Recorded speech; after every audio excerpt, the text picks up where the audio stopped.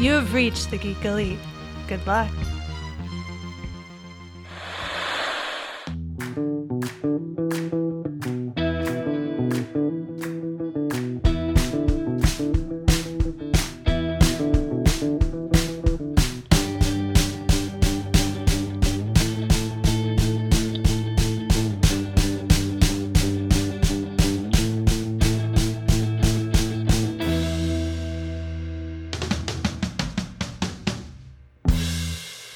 Well, if you're ready, I'm ready. So let's all take that journey into mystery as we travel back to 2000 to talk about X-Men. Yeah. This week, God, what an era. this week to talk about X-Men from the year 2000, Ian and myself have invited Chris Franey of the Imagine If podcast with me as his co-host. Hi, Chris.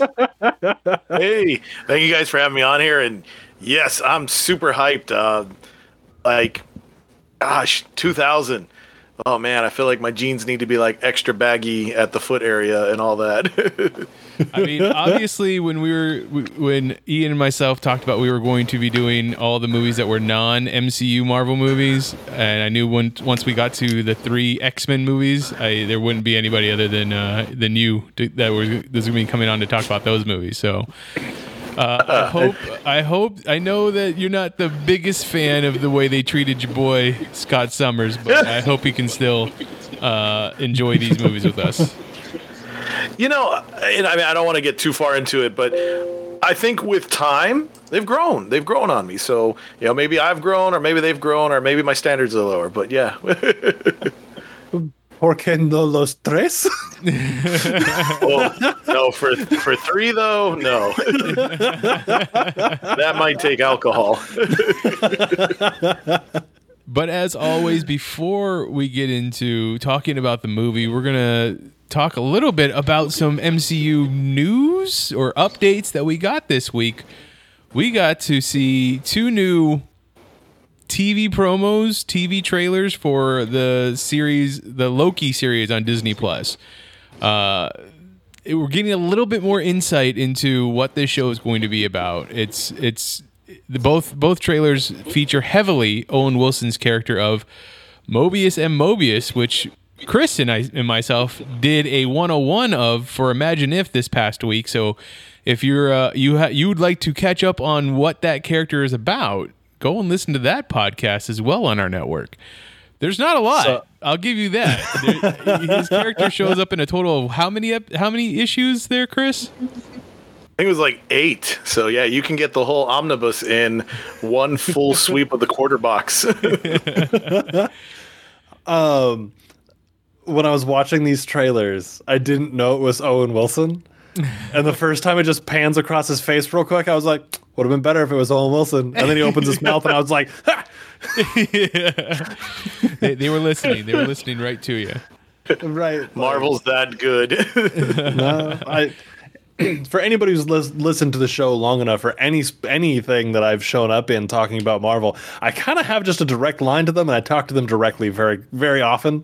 So, it's probably they just saw the future a little bit and said, "Nah, Ian's gonna have beef here, and we don't want to hear about it. So we got to fix it." So, Marvel, I appreciate you. They're often very scared that he's gonna throw hands, or that they are gonna throw hands. So it's a thing that I do. Yes. But let's talk about these trailers. We got to see Miss Minutes, I believe is what the animated clock is called. We got to see Mobius and Mobius. We got to see Mbatha, or Gugu Mbatha. How do you say her name? Dang, I'm sorry. But we got to see her character. I don't know if they named her character or not.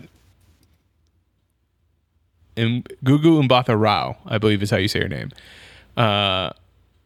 And a lot more of that Loki is going to be an agent somewhat of this time variance authority. They are going to send him back through time to correct things that might have gone wrong, kind of in a Quantum Leap type of way, a forced Quantum Leap. how do you all feel about what you saw in these trailers? I've been regularly hesitant about the Loki show because I don't know what they're going to do with it. But the trailers look fun. It's got involvement from Owen Wilson, which, I mean, if you don't like the guy, then you're probably not going to be down. But I love Owen Wilson, so like let him do what he's going to do. Be a space cop. I'm still a little hesitant because who knows how it's going to be, but with a track record so far of WandaVision and then Falcon and Winter Soldier, I'm more inclined to be excited. Me too. Chris? Yeah, like I think the fun stuff about this for me, like it tickles my behind the scenes comic book knowledge. So it's like I'm really hyped that there could be some, you know, like retrospectives on Mark Grunwald. So I'm excited about that. I'm a big Wilson fan. Like I love those guys. So I'm happy to see one is Pat Dugan and now the other is Mobius. And I'm like, oh, this is so cool. Like now, you know, for some reason, if I ever have Thanksgiving with those guys, I can have my own like Marvel versus DC. 'Cause that's what you do at that time of year. And I'm glad that you mentioned the quantum leap effect because now I want a moment where like, you know, Loki's just like, oh boy, I want that, you know. I'm excited too because of the history. Like I love there was the moment, I think we've talked about it in passing, but like the DB Cooper moment. So it's like, all right, cool. Like I'm very curious to see what they're going to take from real history or comic book history and turn it into entertainment. So I'm excited for this. As you mentioned earlier too, Ian, it's like I don't know what they're going to do. So I kind of I'm shying away because that way when I do watch it, it's like, okay, I have no clue. I didn't do any research, you know. It's like I'm just going to go into this show, you know, totally like unknown, and I'm hyped for that. See, my hesitation here is that I've really enjoyed the MCU Loki, right? I'm worried about him becoming like a time cop. Because I don't want them to do to him what they did to my boy Dick Grayson when they made him a cop. So like, like as long as that doesn't happen, I think we'll be okay. Because you know, Agent Grayson was awful and not my favorite thing in the whole world. So don't Agent Grayson Loki, please. I mean, I feel like this is more of a Suicide Squad kind of thing where they're forcing him to be an agent and it's going to be him constantly trying to escape. And I assume that's what in that DB Cooper moment is him like, well, if I jump out and I call for the Rainbow Bridge, that's me, you know, getting away from the time variance authority, you know, but they'll be like, hey, we control all of time. We can find you anywhere. It's not hard. Like you can't run away from those guys. Yeah, exactly. But I love that you pointed out before we started recording the retroactive canon, I believe is what it's called, something like that. Yes. Yeah, the retroactive canon, aka retcanned. I mean, it's a common comic book thing to retcon something, right? So now we're going to be doing it in TV form, apparently. You think they're going to start retconning certain events in the MCU that we've seen so far, like stuff that doesn't make sense anymore? Like, so the big one from Iron Man 2 to was it Spider-Man Homecoming? Like, we know that little boy is supposed to be Peter Parker in Iron Man 2. The years don't quite add up right. Like, that's the thing that people always talk about. It breaks the MCU timeline. So will Owen Wilson's character send Loki back in time to be like, well, you have to fix this. The timeline's broken at this spot. You have to age up the kid. Yeah. Age up the kid. I'd be down for that. Just like small things like that. Mm-hmm. Or, you know, if they wanted to go through and be like, so remember that whole time that you were fighting those dark elves out in space? Yeah, we don't need to worry about that anymore. We're just going to go ahead and retcon all of that. That movie sucked. Thor 2, Iron Man 3, and They just parts of Thor 1 just like go through and just nope. just didn't happen. Just didn't happen. One of the little Easter eggs I saw in the trailer, and I don't know if it's an Easter egg because it's quite blatant right in front of your face, is Roxocart, which is very new because we know of Roxxon, the oil company in the Marvel universe and the MCU. I believe we see Roxxon signs in the first Iron Man movie, if I remember correctly. But Roxocart, I've seen theories that people are saying that is the oil company's like subsidiary Walmart or Target, like their big box store. What are you guys thinking? What are you all thinking? I don't have an opinion on that. Is it just me? Am I just weird to single that one particular scene out? No, because I mean it's cool if that's the case, because that's just bigger world building, like making a little bit more depth. I just didn't notice it. No, I think it's great. I'm excited for that because like you pointed out, Roxxon, like that was a fun thing about when Marvel was really building its universe, probably like 70s and 80s. Like they started playing with that idea of like, hey, corporate business should be villains, and it was like, hey, this is kind of fun, especially with Iron Man being, Mr. Corporate Hero and all those things. So like to see that in the movies transition over, that's fun because now it's like those backdrop scenes actually feel like comic book art, so I dig that. I hope they play up on it one of these days, like I hope finally, like, can we see who this Roxxon guy is? Can we see why this is something that catches our eye, so yeah, I'm down for that. I think that's neat. Yeah, when I first saw that scene, I thought that they were trying to say that in the future, Roxxon and some other company had merged together, and that's what their name was Roxxon Cart. But going to look around on the internet, it looks like people are theorizing that it's going to be like their big box store subsidiary. I want to point out really quick. I love that Mitch just said on the online. That's right. On the online. Oh yeah, I was looking around on the online. Look, we don't need to talk about my being old, okay? Also, I was on the internet the other day. I had 80 hours of AOL. I had an onion tied to my belt because that was the fashion at the time. That is for 2000. See, Mitch didn't just do research; he did a deep dive. That's right. Exactly. Magic Bollocks just hopped into chat as well and clarified. Ben Kingsley's Mandarin will be showing up in Shang-Chi for character reference. So that should be fun. Really? Also, I hadn't heard that one. They also made the really fun pun of Roxxon. You don't gotta put on the red light. But yeah, so that's what we got going on there.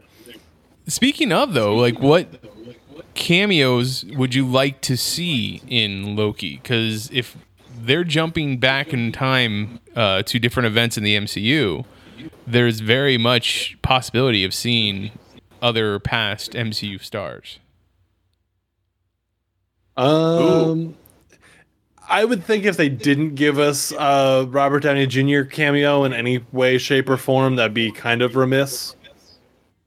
Fair. Depending on where we go in time, a Steve Rogers cameo.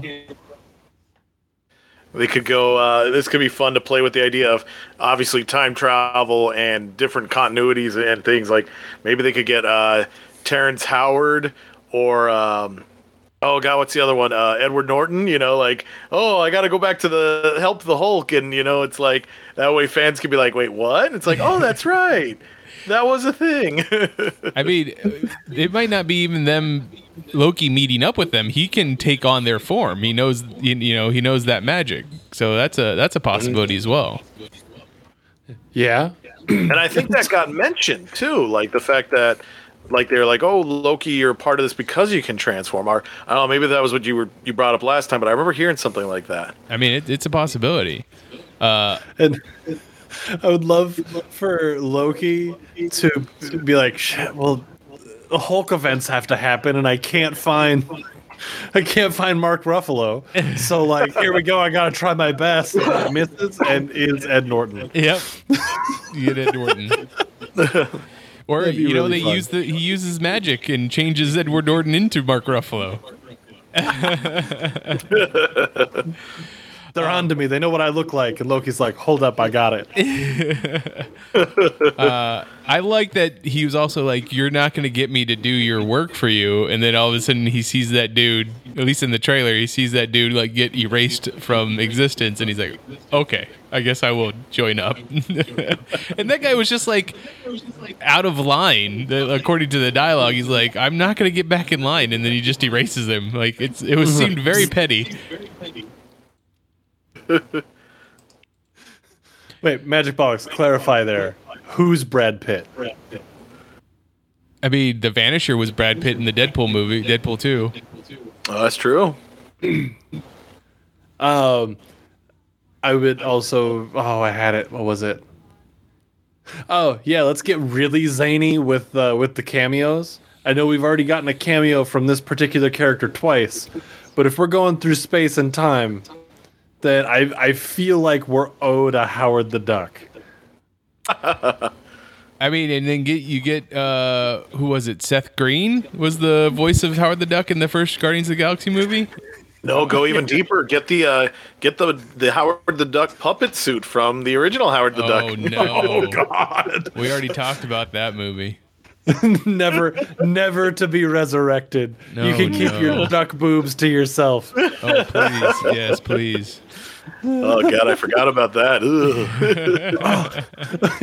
Magic Bollocks clarified here. He said for Edward Norton, instead of hulking out, he brads out. So that's even more layered joke there with the whole Fight Club reference. Good on you. That'd be really fun. Well played. That took me a second. Oh man. You know, there was one more trailer that came out, and I didn't bring it up to the two of you beforehand, but during, I believe it was the MTV Movie Awards this past Sunday, they released a clip from Black Widow. It's a car chase clip where Black Widow, Scarlett Johansson's character, and the character played by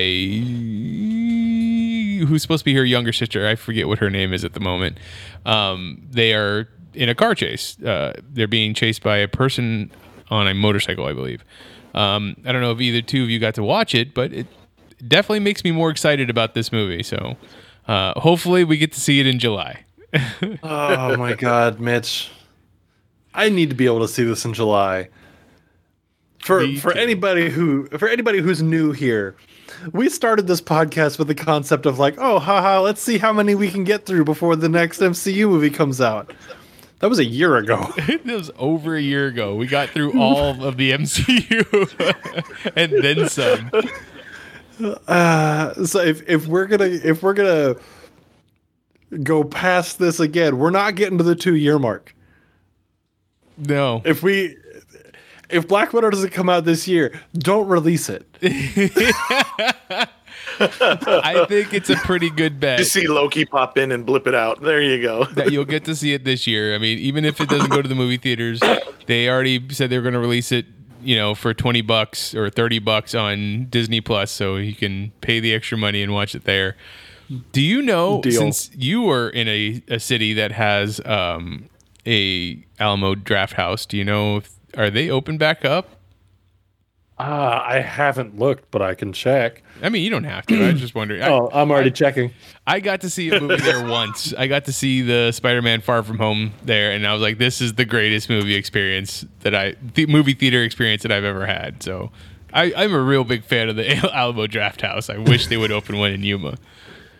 So what you're telling me is that if it is open and Black Widow does come out on time, that you're going to come up here and we're going to go to Alamo Draft House and have a great time. I mean, I wouldn't be against it. I will tell you that I would not be against it. All right. From the looks of their website, it looks like they're open. Ooh. So July 8th, I believe, is still the date that it's coming out. I'm down. I'm here for it. All right. There you go. It might be a date. Tell everybody involved that to back off. We got a date. All right. Let's get into talking about X-Men 2000. X-Men from the year 2000. Just if you can remember, what were your thoughts going into the movie theater when this movie came out? So when this movie came out, I was 7 years old. I hate you so much. It's like a pitted hatred right in my gut too. I know, but I had That's the ulcer, old man. Check out the symptoms on the online. You might be able to help yourself. On the onlines. I had to drink my Alka-Seltzer water right now just to help.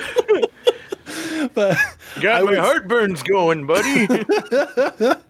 I was 7 years old, and it came out like right around my birthday. So we went to see it for my birthday, and I remember being so excited because 7-year-old me has really no concept of who the X-Men are outside of a couple characters and what they do generally, right? And I'm just like, hell yeah, let's go see comic book movie, let's go. And I remember having a great time, me and my friends in the theater, and 10 out of 10 movie viewing experience down there at what was it? It was back at the Mandarin Theater in Yuma when that was still open. I think that's where I saw it at too, at the Mandarin. I drove myself.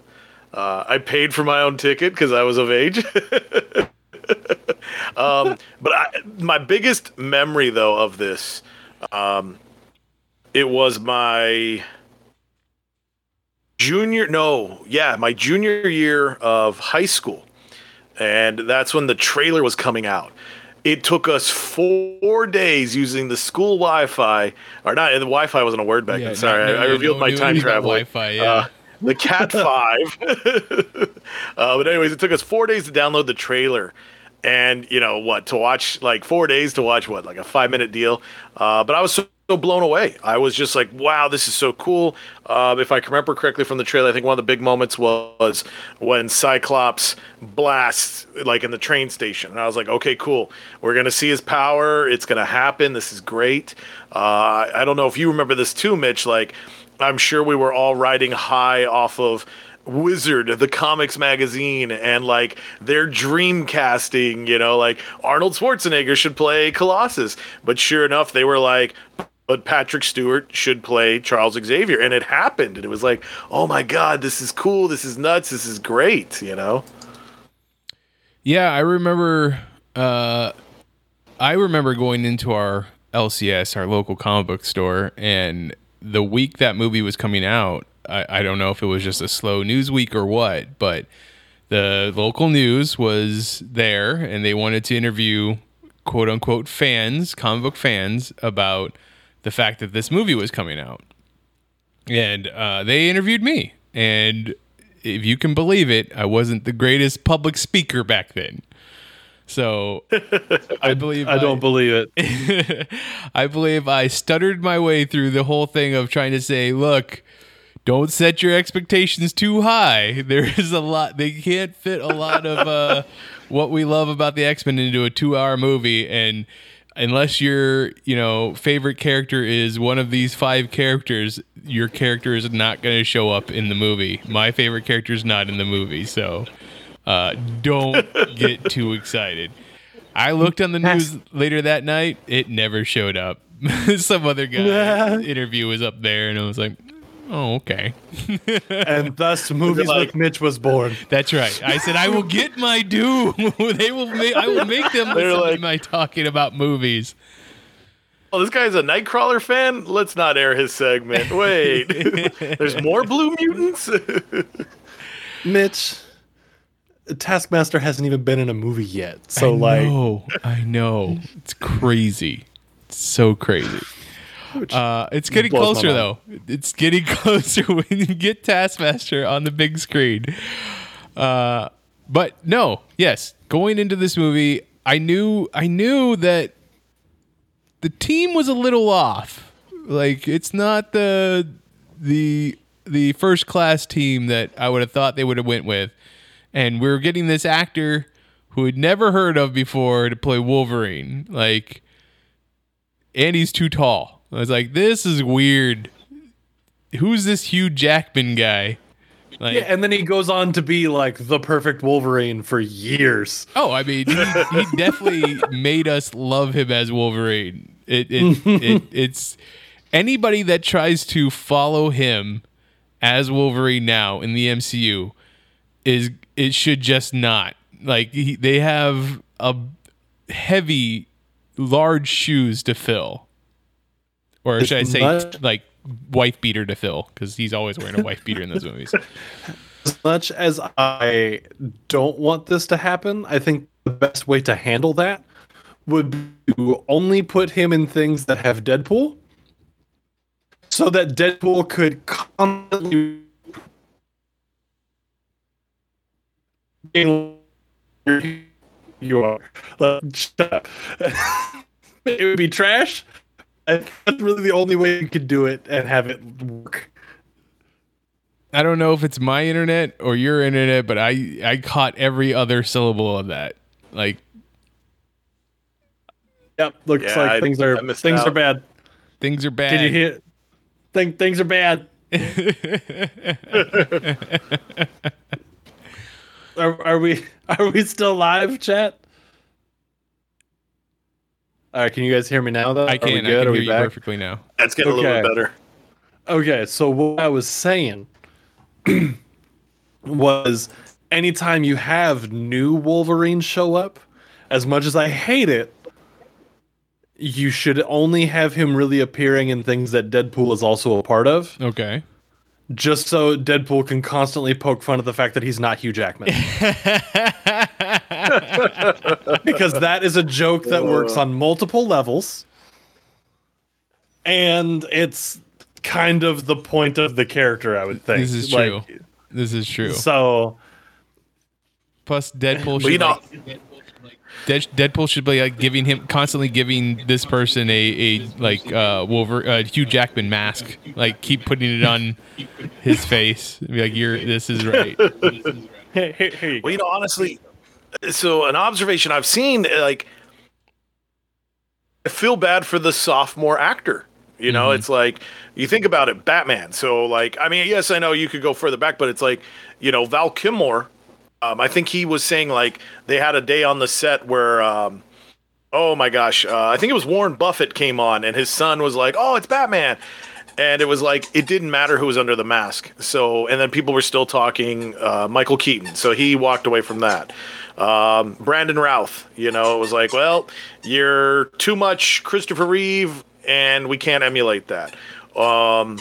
Andrew Garfield. So it's like even if we look at, we were just teasing him about with Hulk, but Mark Ruffalo. I can't think of his name, but one more time. Mark Ruffalo? No, before him. Edward Fight Norton. Club. Yeah. So it's like there's another one where he played it the second time, and it's just, it really seems, because you're always going to be held to that romance of the first time you saw the character. You know, like, oh, well, this was the first person. This is who set the bar, whether it's good or not. And you know, I'm not trying to bring down Hugh Jackman's work. He did an amazing job. But at the same time, I know, like you and I, Mitch, we remember when Wolverine was a short little dude, not, you know, tall, good-looking Hugh Jackman. You know, it's like, I think, what was the artwork where they had, like, Danny DeVito should play Wolverine, and this was before it became a meme. This was like a serious thing. Robert De Niro was considered for Wolverine. Like, hey, we want this hairy, rough-looking dude. What was it? Even I think Doug Ray Scott, like, they were, I'm not sure if he's a tall dude or not, but so anyway, so it's I feel bad for whoever has to play Wolverine next, because it's just going to be like, you're not Hugh Jackman. You're not Hugh Jackman. So it's like, I hope they just like whoever the studio is, it's like, okay, realize that you're going to have to make a bomb of a film. So just quickly cast Wolverine So that way, who you wanted to be the next Wolverine can be Wolverine without having that sophomore curse that everybody's had so far. Like, I'll take one for the team. Hell, cast me. I don't mind. I could use some of those Marvel abs. See, and you even if you want it to be fantastic with a new Wolverine, you put him in a movie directed by the same dude that did Thor Ragnarok. I can never remember his name. Taika Waititi. Oh, Yes. So you put him in that, and then you get a great movie with some real funny bits. You can't lose. Yeah, it'd be great. It would be pretty great.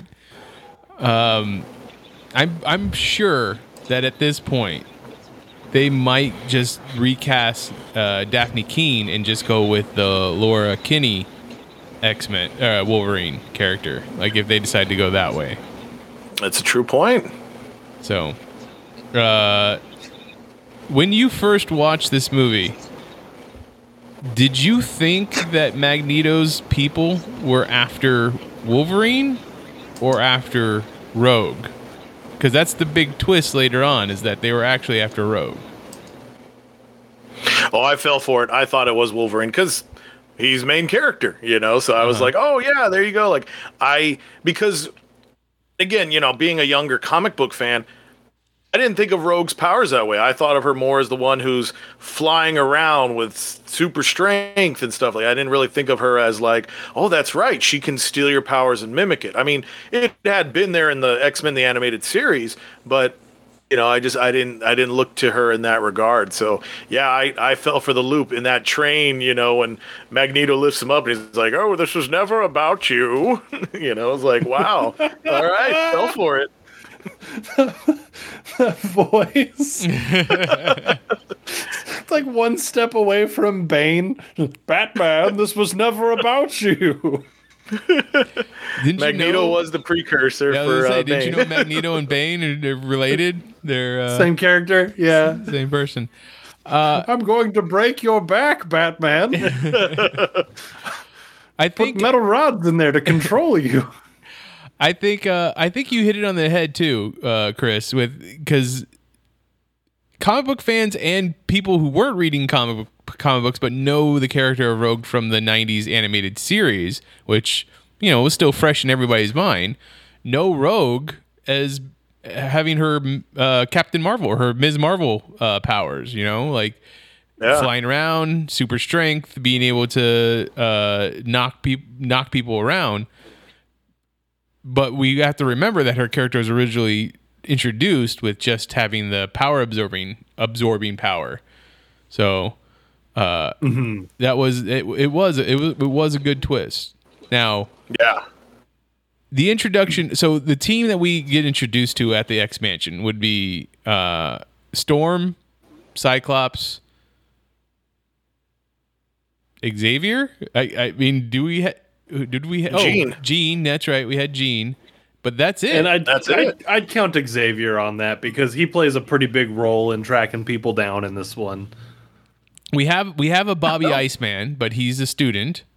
He's a student at that point. Yeah. We have a Kitty Pryde, but she's also just a student and not and mentioned by recast name. later. And it recast twice. Multiple times. Yeah. Now, I mean, maybe you could make the argument, I don't know, spoiler, in X-Men 3, we knew Beast had served some time prior to that when he was the driver, but at this point, we didn't know that. And, even as you and I, when we did that watch recently, it was like, oh, yeah, Beast was supposed to be on TV, but they cut that scene. So They did. They cut that scene out. Let's see. But... oh no, go ahead. Sorry. No, and then to make up the Brotherhood of Mutants, or as they were at one time known in the comic books, the Brotherhood of Evil Mutants, we had Sabretooth, Toad, Mystique, and Magneto. Is that a team that usually exists together, Chris? So it's funny because, looking at that lineup, so Magneto, Toad. They were the original Brotherhood of Evil Mutants.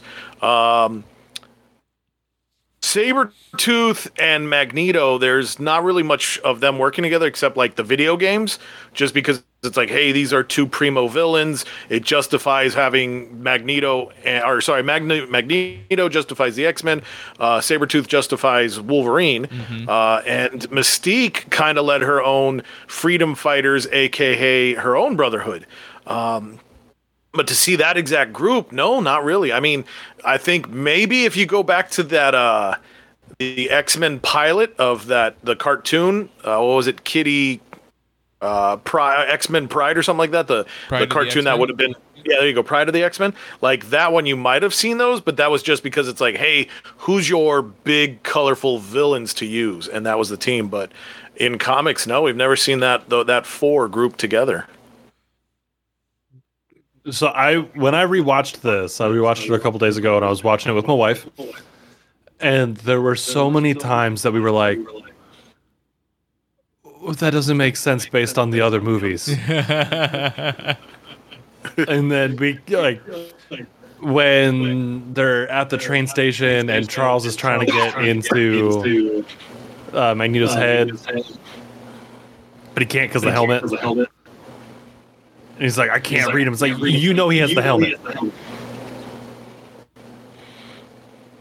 Yeah. Well, it's funny because later on we discover how that thing's built. But yeah, in the movie, it's like that's clearly like, oh, for the audience, this way you didn't know. But yeah, that should have been one of those things where it's like, didn't they build it together? It should be, but.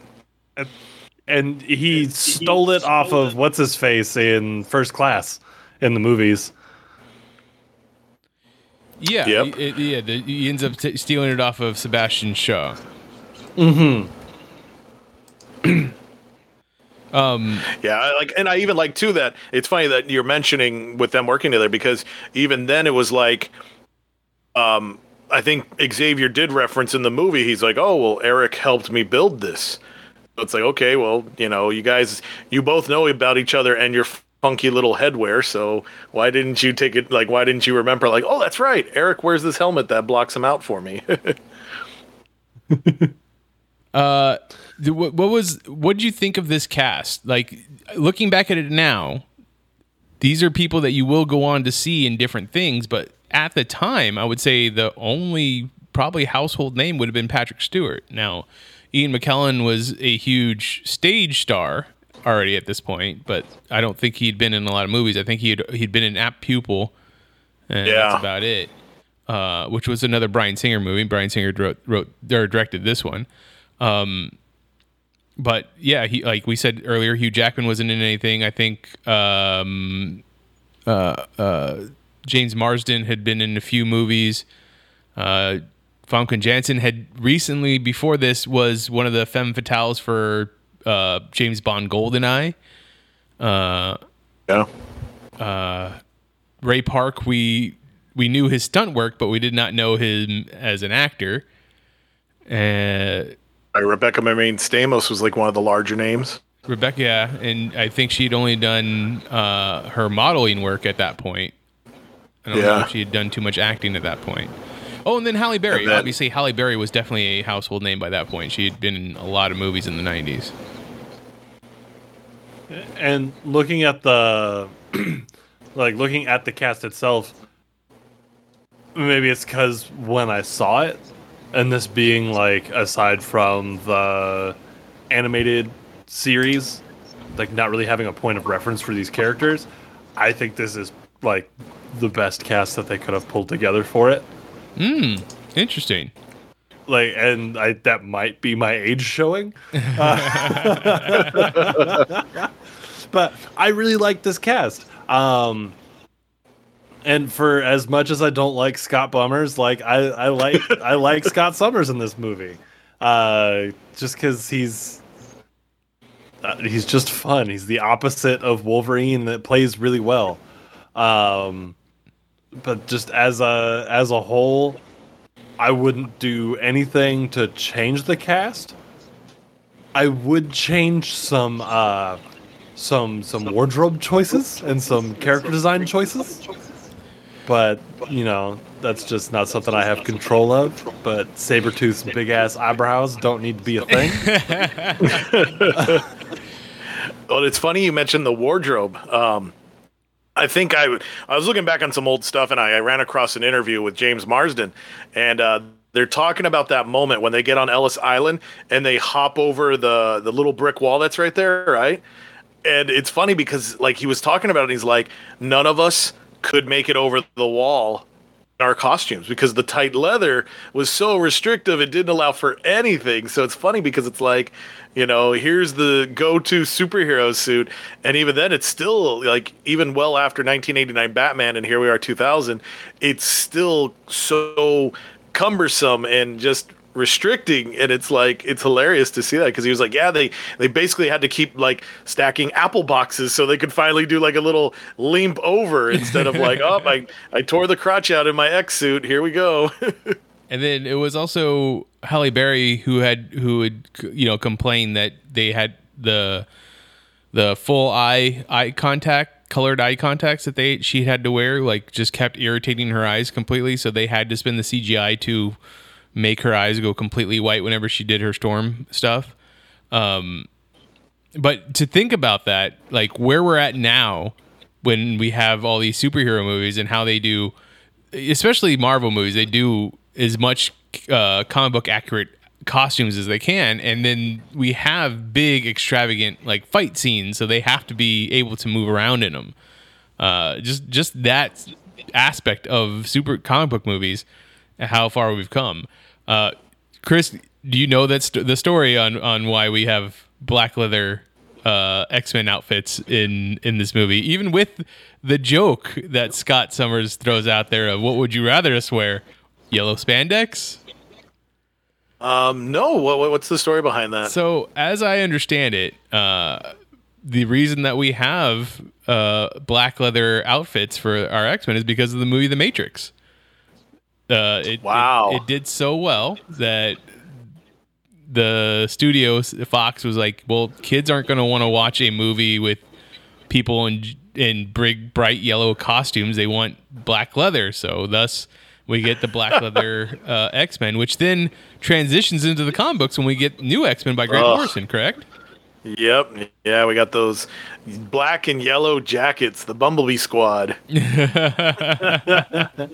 Who is it that can't draw feet? I always forget. Oh, Rob Liefeld. Okay. That's right. Okay. All right. I didn't want to talk. I didn't want to talk like uneducated shit. So, I mean, if you look up his Captain America profile, he also can't draw chest. Apparently, oh my god, sized chest. So Magic Bollocks in the chat here said that Rogue's boyfriend went on to be Wesker in the Resident Evil movies.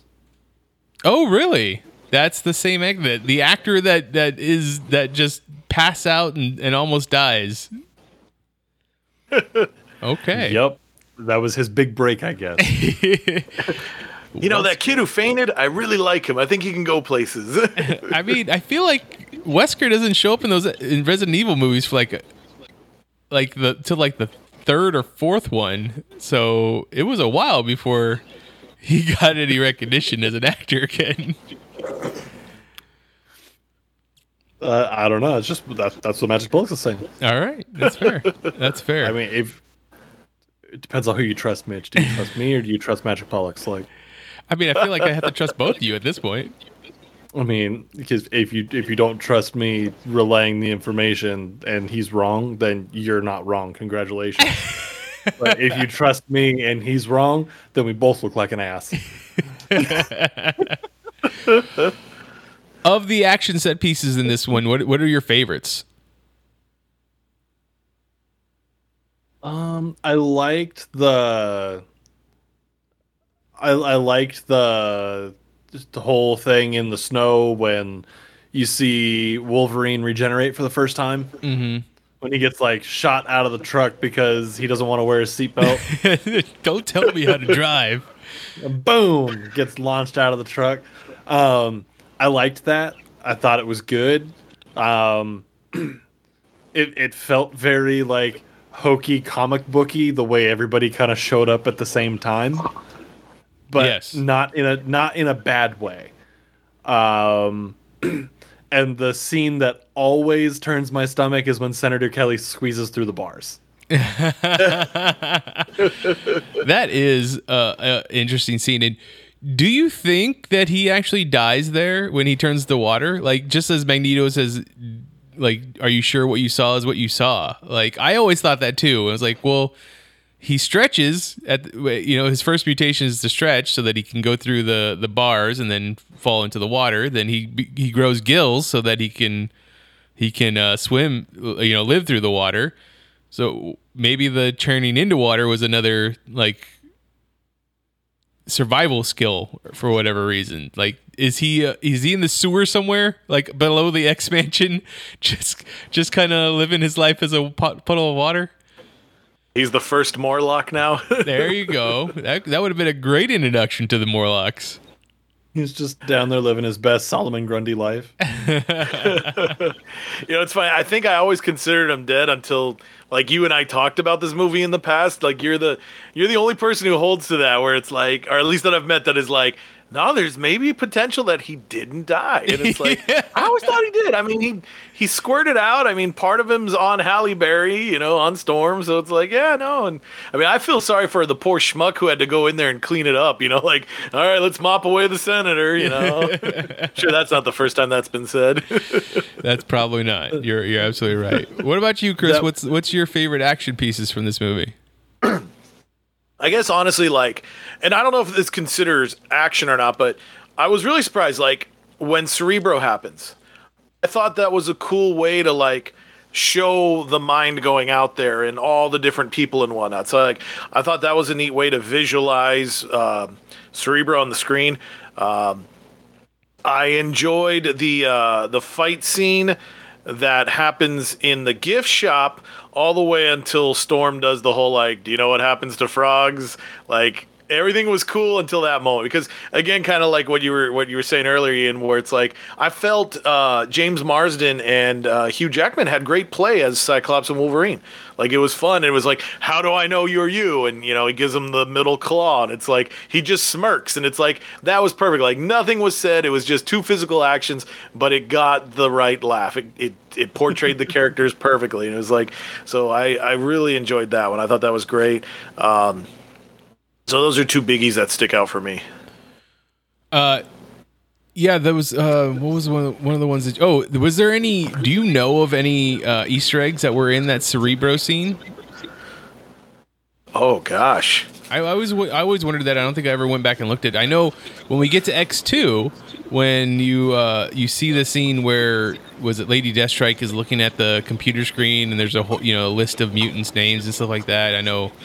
Project Wide Awake, Franklin Richards. Yeah, there's all kinds of stuff there. So I always wondered if there was any Easter egg mutants inside that Cerebro scene. So, if you didn't know about it, then we'll just move on.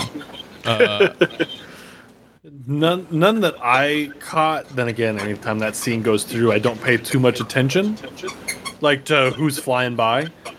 Yeah. But this time through, I really enjoyed the amount of like mutant cameos through the students, like unnamed mutant cameos, because you have so many.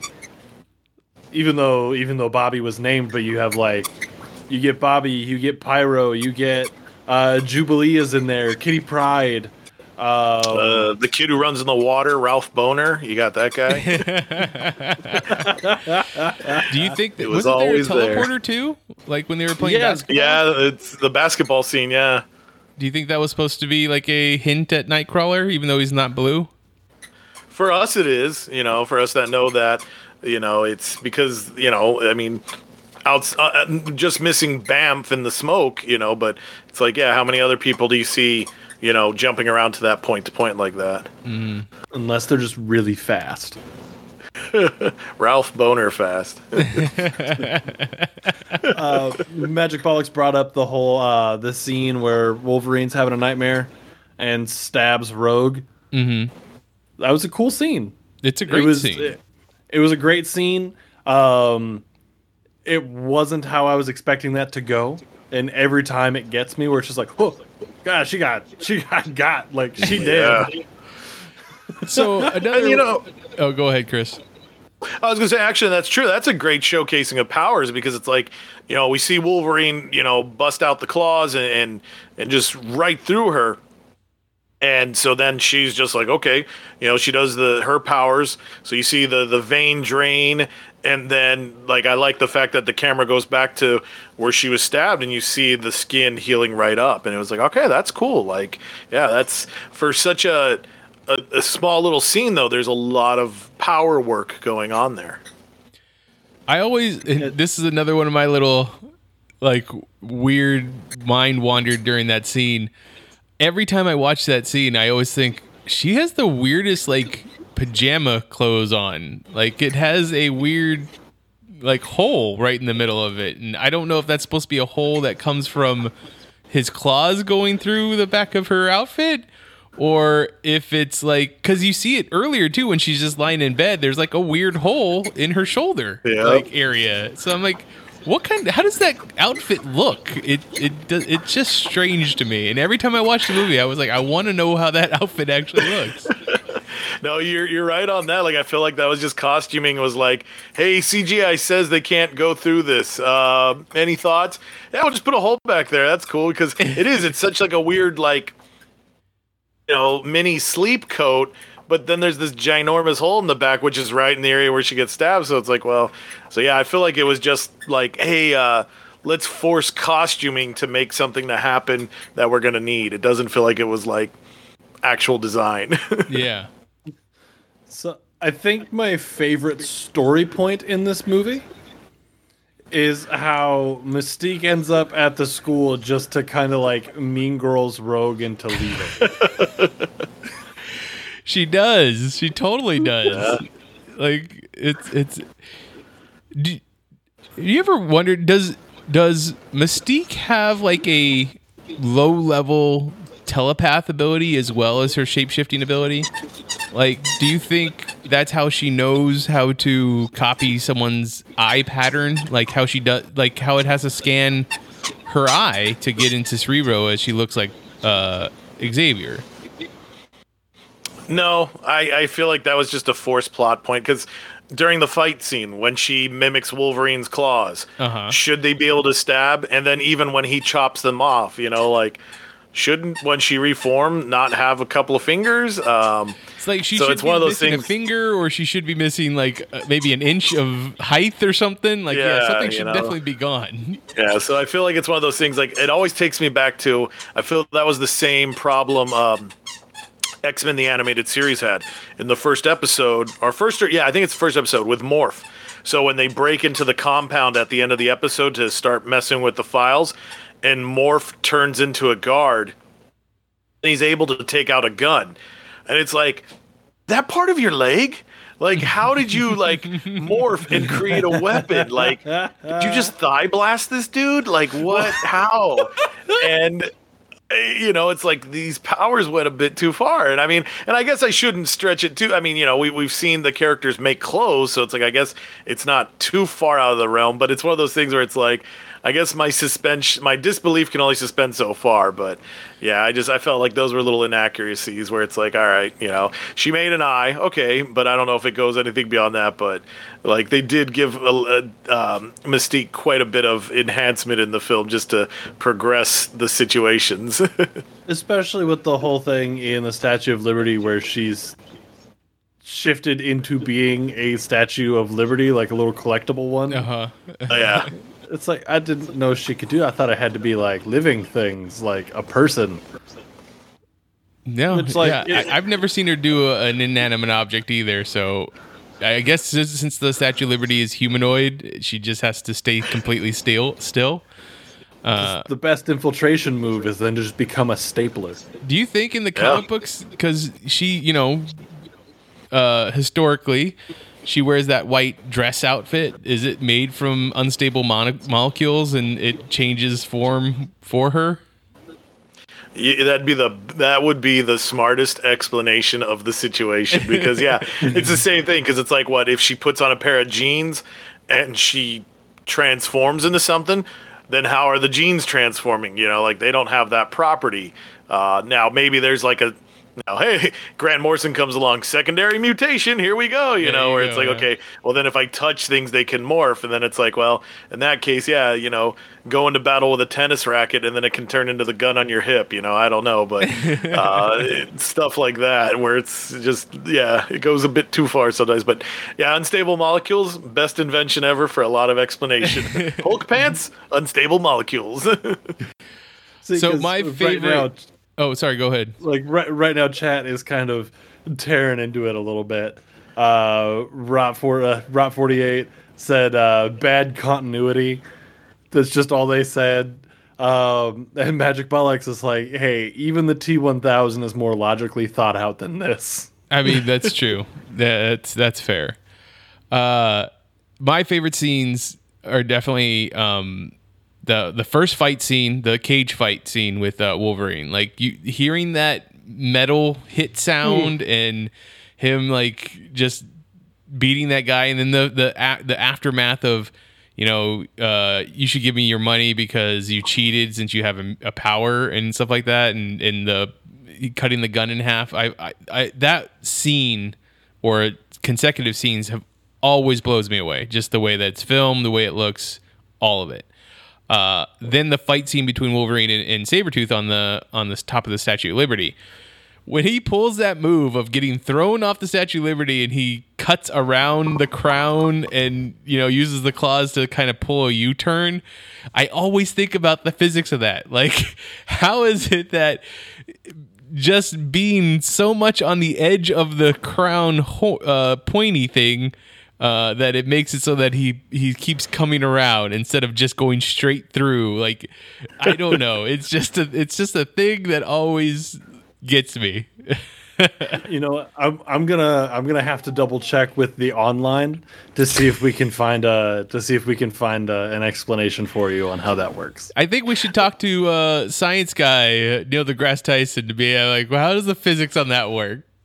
And he would go, it doesn't. Well, one thing I've always loved about some of those, and I try to keep my eye out for it. So it was really interesting. I was watching an interview with Hugh Jackman, and he talks about his experiences with the real claws. And so, like, I guess, and I'd be curious to see if it made it into the final cut. So, like, scenes where he's getting thrown around and things like that, like in the Statue of Liberty, he didn't, like, so let's see how I can figure out how to say this. He didn't pack himself properly. So his lower bits were not in the harness correctly. So when he's getting maneuvered around, he's getting, just pulled and squished the wrong way. So it's funny to look. Like, I want to see his facial expressions. Like, is he like, oh God, like my boys, and then even there's another scene too. I think it's the one once he frees himself from the statue and he pops the claws and throws his arms out. He didn't realize these claws, and they cut so well that he winds up chopping his leg. Oh. Like, he really rips himself open. And he's like, yeah, after we did a scene, I went to the trailer and I was taking off the costume, and there's all this, like, it was all just sticky and whatnot. And he's like, oh man, it's blood. Like, he cut himself open in one of his legs, and I think the thigh area with those claws. So it's like, that's nuts. So it would be interesting to see, like, just kind of focus on his face from the Statue of Liberty forward. Like, okay, where does the Hugh Jackman pain begin? Okay, so chat can join in on this one, or the next two. We got our two segments that we love to end the show with. What would you like to see in this movie that in the future MCU, and what are the action figure game set or toy sets that you would want to see come from this movie? Now, I'm sure, Chris also being a expert on the toy front, that we got a lot of toys from this movie. What didn't we get that you would love to have seen? What was that? What didn't we get? Correct. Or what did we get? What did we not what didn't get? we get? God. Well, let's see. This is the era of Toy Biz toys from Marvel. So they did a wave. They did a complete wave of all the X-Men characters, and of course we got 2 Wolverines, costume and wife beater. They were they were horrible figures. The articulation back then was just horrible. Luckily, when X-Men 2 came along, we got better articulation. Like, the figures were a lot better. So, I mean, if we're talking about what came out for the movie in that time, I think they did it just right. You know, they had the tie-in comic book.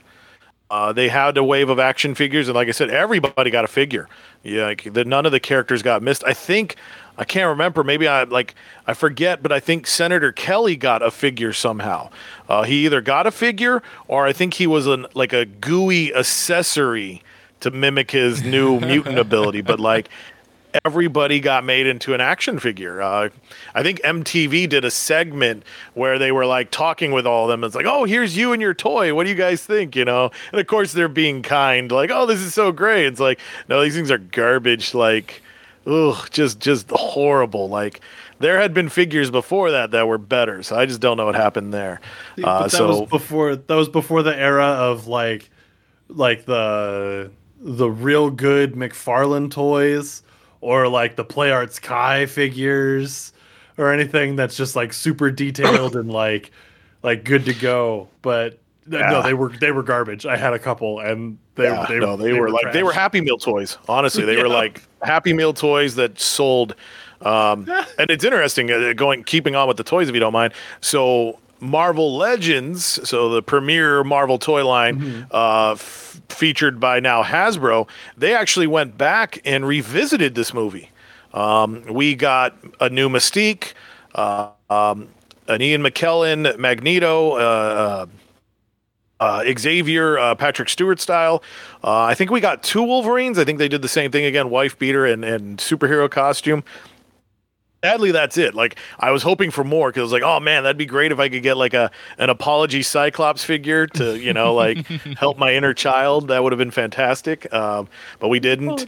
I know Funko, as a fun bit here, like, they actually did a wave, but it's more like the celebration. I think because this movie's 30 years old, right? So they did a 30-year celebration, but it's all across the line. It'd be 21 years old now. Let's see, 2000. Yeah, okay. So sorry, then it was the 20th. There we go. It was a 20-year anniversary. Can legally drink. I mean, obviously, the toy figure that they've missed in all these different waves of it is Stanley hot dog vendor on the beach. Like, that's the action figure that we should have gotten. Now, I have to assume that this is the first. I know that he shows up in Trial of the Incredible Hulk that we watched too, but like, this would be the start of his 2000s chain of cameos, like his big chain of cameos for Marvel movies. Because like Trial of the Incredible Hulk, wow, that was a messed up sentence. Trial of the Incredible Hulk was the first one, but this is the first one. Because I mean, we go on to see him in right after this. I think we see him in like Daredevil and the other X-Men movies, but obviously everything until it got to the point where it was like characters he didn't create. So no Ghost Rider, no Stan Lee and Ghost Rider, sadly. And then he didn't show up in the other X-Men movies. Like, after like First Class, he started not showing up in those. That's not a bad thing. Like, he might have done himself a favor. I like First Class. First Class is probably my favorite one. It's definitely a step in the better direction. Like, I like the films. I just sometimes question calling them X-Men. Yeah, That's fair.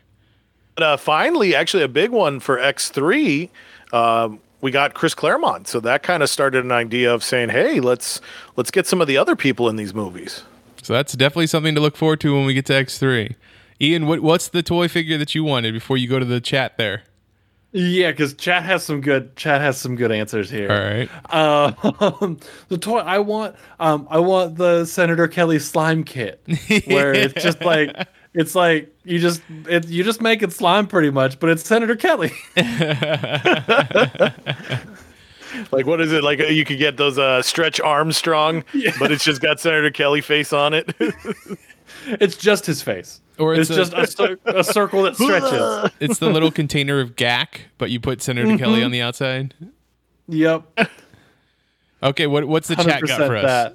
That. Chat says we need Wolverine's camper complete with crash damage and ejection windshield. I would have loved that. Nice. Yep, that would have been good. And the other one is the Toad Lightning Kit. God. Because kids should play with electricity more. They should. They'd learn. That makes me think, what was it from Ren and Stimpy? Don't whiz on the electric fence. Yep. What's the thing that you'd like to see in this movie show up later on in the MCU? Once other than just the X-Men in general, what would you like to see? Well, that's no fun. I want to see a new Sabretooth.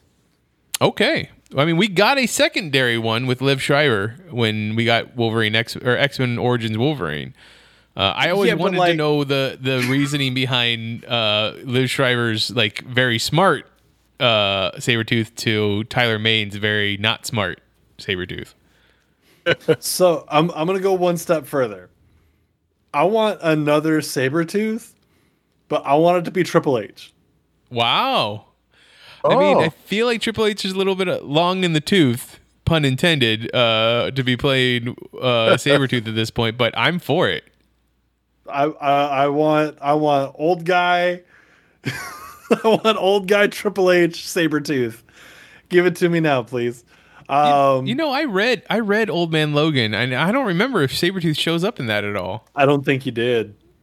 I don't think he did. But like old guy Sabretooth played by Triple H. I think he'd be great. Yeah.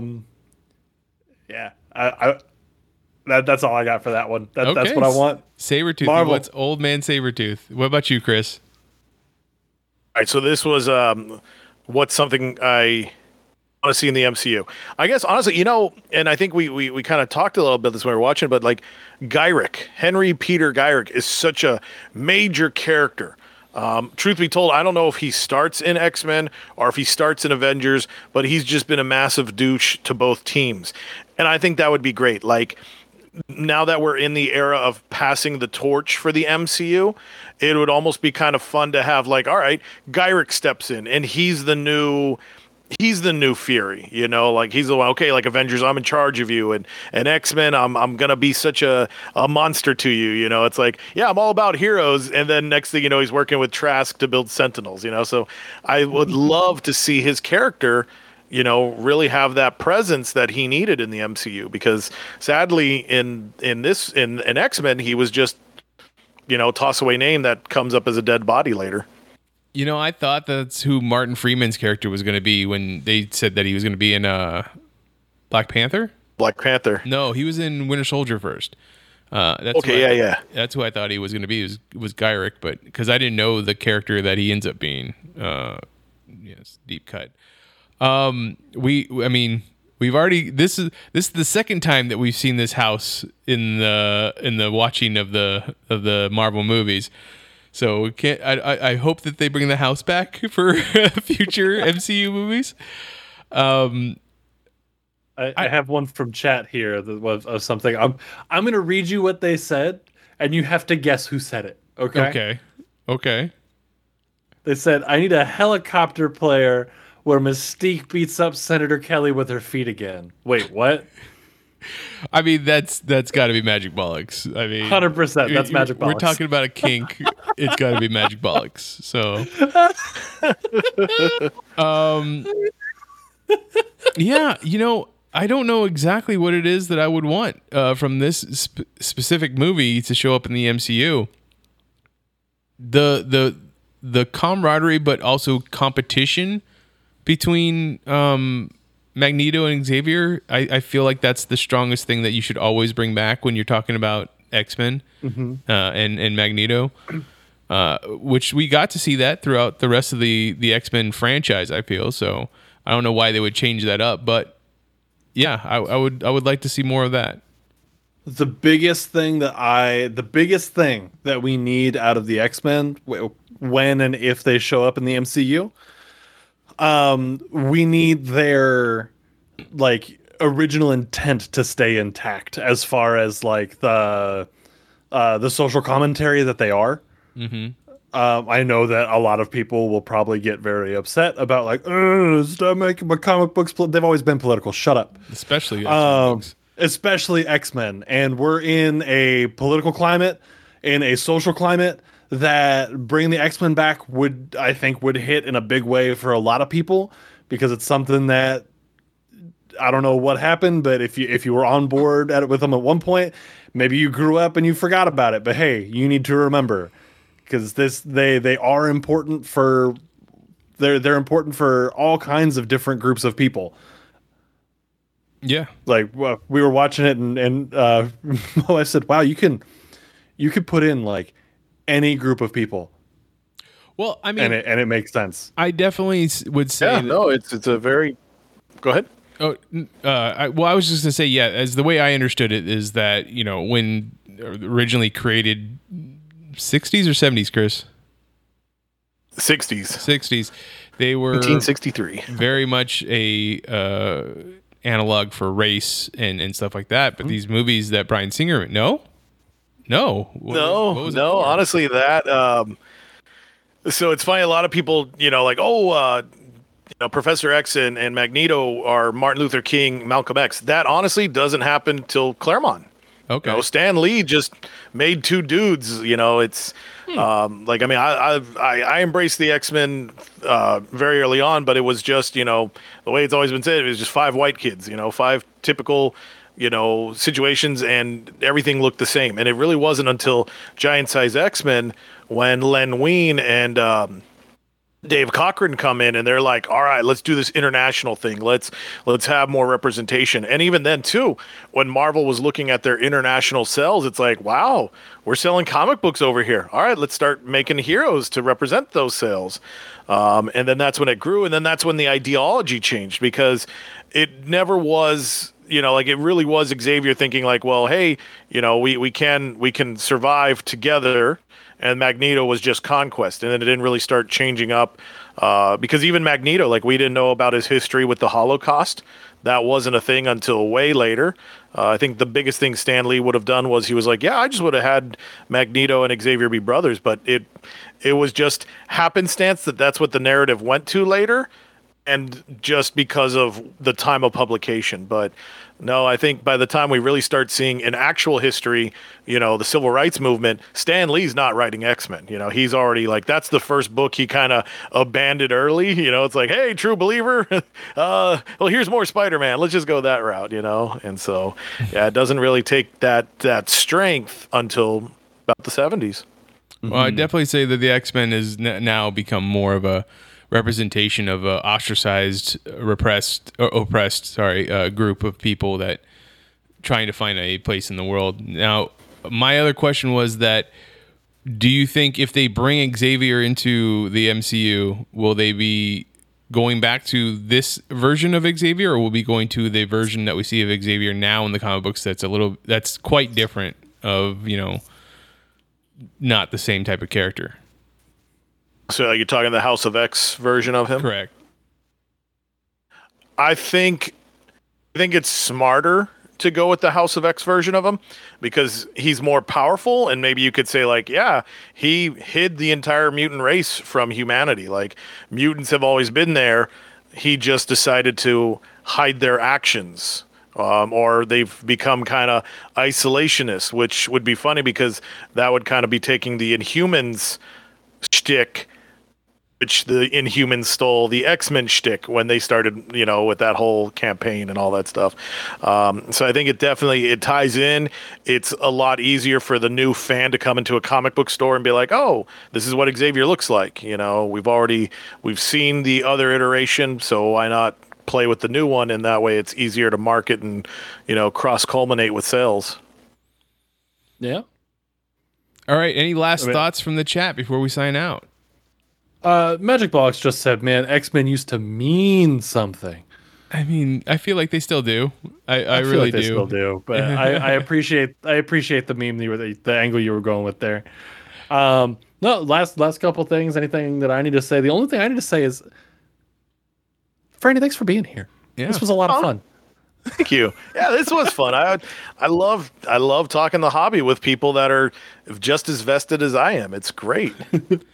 Where can people find you online, Chris? There we go. I was going to steal it from you. Sorry. Okay. So if you want to find me online, definitely one of the easiest place to chit chat about stuff is on Twitter. So my handle is at Stuff I Should Say, should being spelled SHUD.